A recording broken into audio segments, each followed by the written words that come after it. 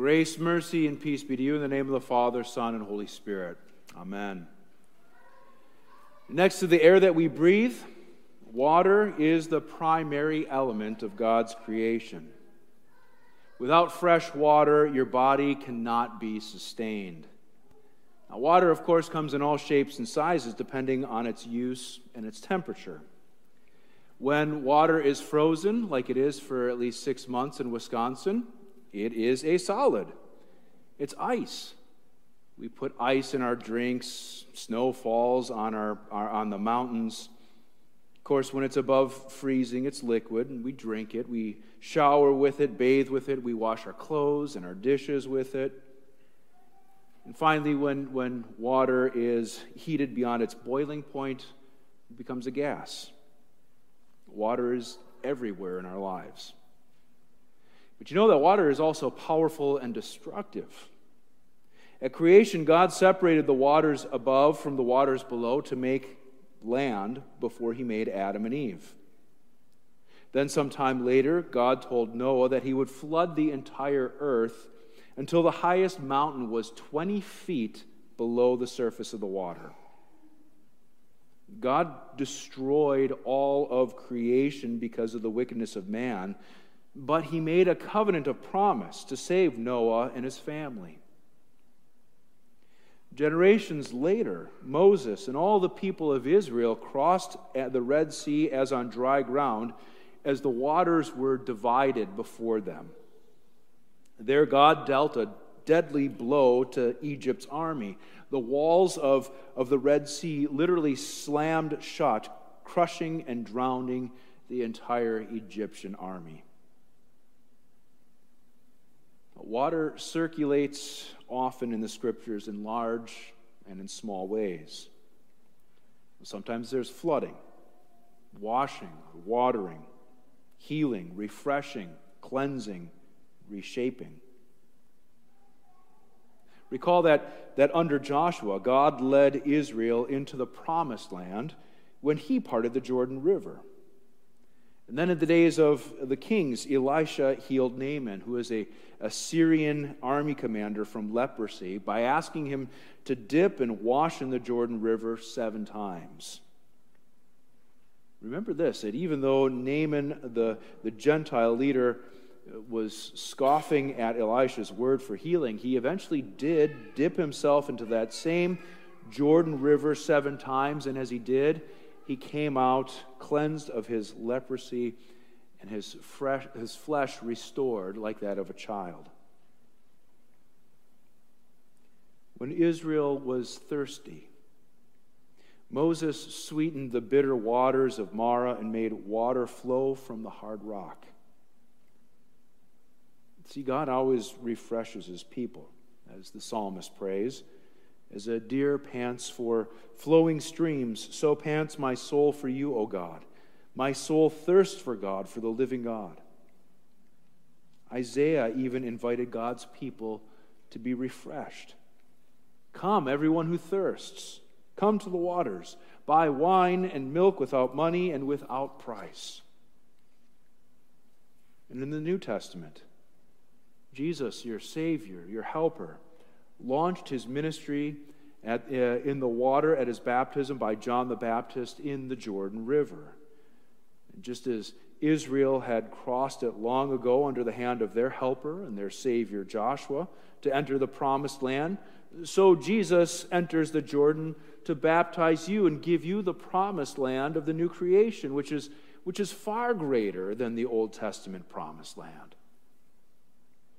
The same river that Naaman was cleansed in becomes the place where Jesus begins his public ministry, whereby he comes to wash you of all your sin. Brothers and sisters in Christ, Jesus still washes all your sins away today in the waters of your baptism. And Jesus has come to give you the promised land of the new creation. Although Jesus had no sin, he immersed himself in sin to fulfill in human flesh all that Israel and we never could. It is no accident that water is splashed everywhere in Jesus' ministry. In his first miracle, Jesus turns 60 gallons of water into fine wine as the wedding host runs out. Then Jesus lovingly encouraged Nicodemus to be born of water and the Spirit. But to our utter astonishment, Jesus also offers living water to a Samaritan woman at Jacob's well. When Jesus sees the lame, when he sees the paralyzed man who had been waiting 38 years to get into the pool of Bethesda, Jesus, remembering how God gave the Israelites water in the wilderness, says to the crowd at the Feast of Tabernacles, "If anyone thirsts, let him come to me and drink." Jesus walks on water. Jesus used water to wash his disciples' feet.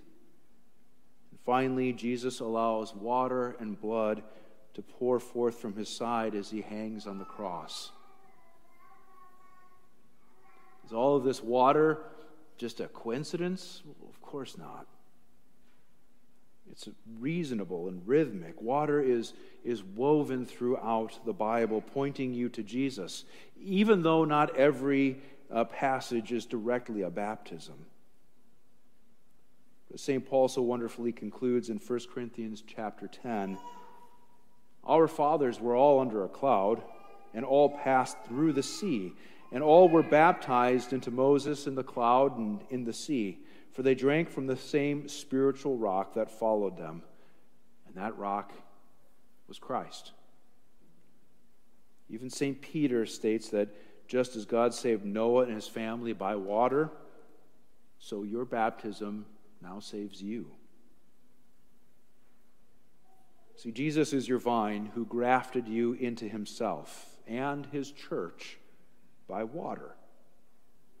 In him you live, you move, you have your being. Just as your mother's womb so beautifully protected you in water when God knitted you together, the Holy Spirit protects you in the womb of your new mother, the Holy Church.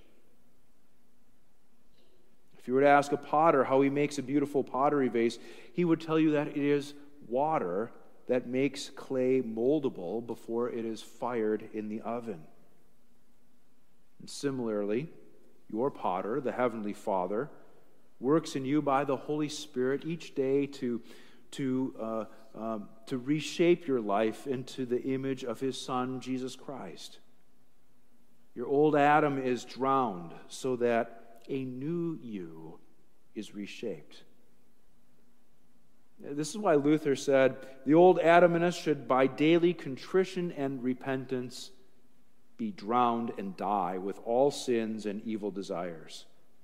And then a new man should daily emerge and arise and live before God in righteousness and purity forever. See, just as the Holy Spirit hovered over all the waters of creation to bring life, so he fills you with new life in Jesus now and every day. See, brothers and sisters in Christ, your Heavenly Father reshapes and rewashes you every day in baptismal water, like a piece of clay made pliable with water. He is molding and conforming you into the image of his Son. You know that before the Scriptures were ever fully recorded for all God's people to see and to read, the early church, the fathers there, they used physical water to teach the Bible, baptism, and faith in Christ. And so this evening, you're invited to pass by the baptismal font on your way out. You dip your hand or your fingers in the water and place the sign of the cross on your forehead to remind you again and always that this water refreshes, washes, and forgives. For this is where you were once born, and this is where you are joyfully reborn every day. See, that's what Lent's all about. Drowning an old you so that a new, joyful you arises, and arises in Christ.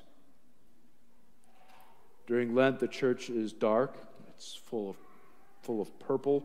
It's reminding us of Christ's passion and his death and his tomb. But I tell you the truth, we will not stay here. We will arise anew from our tomb this Easter.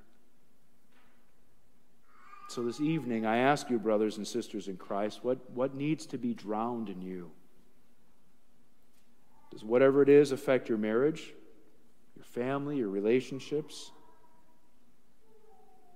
Are you this evening more like moldable clay to be reshaped by water, or like hard pottery needing to be crushed? Whatever it is, remember that Jesus Christ was crucified with it all. Your sin was nailed to his cross. His blood was shed for you. And he was buried with your sins as well. Jesus Christ, your vine, your rock, your shepherd, died so that you live in sin no longer. Go now, washed anew this evening, forgiven of all your sins. Fix your eyes on Jesus and be refreshed by the Lamb of God who takes away the sin of the world and your sin as well. Amen. May the peace of God, which passes all understanding, guard your hearts and your minds in Christ Jesus our Lord. Amen.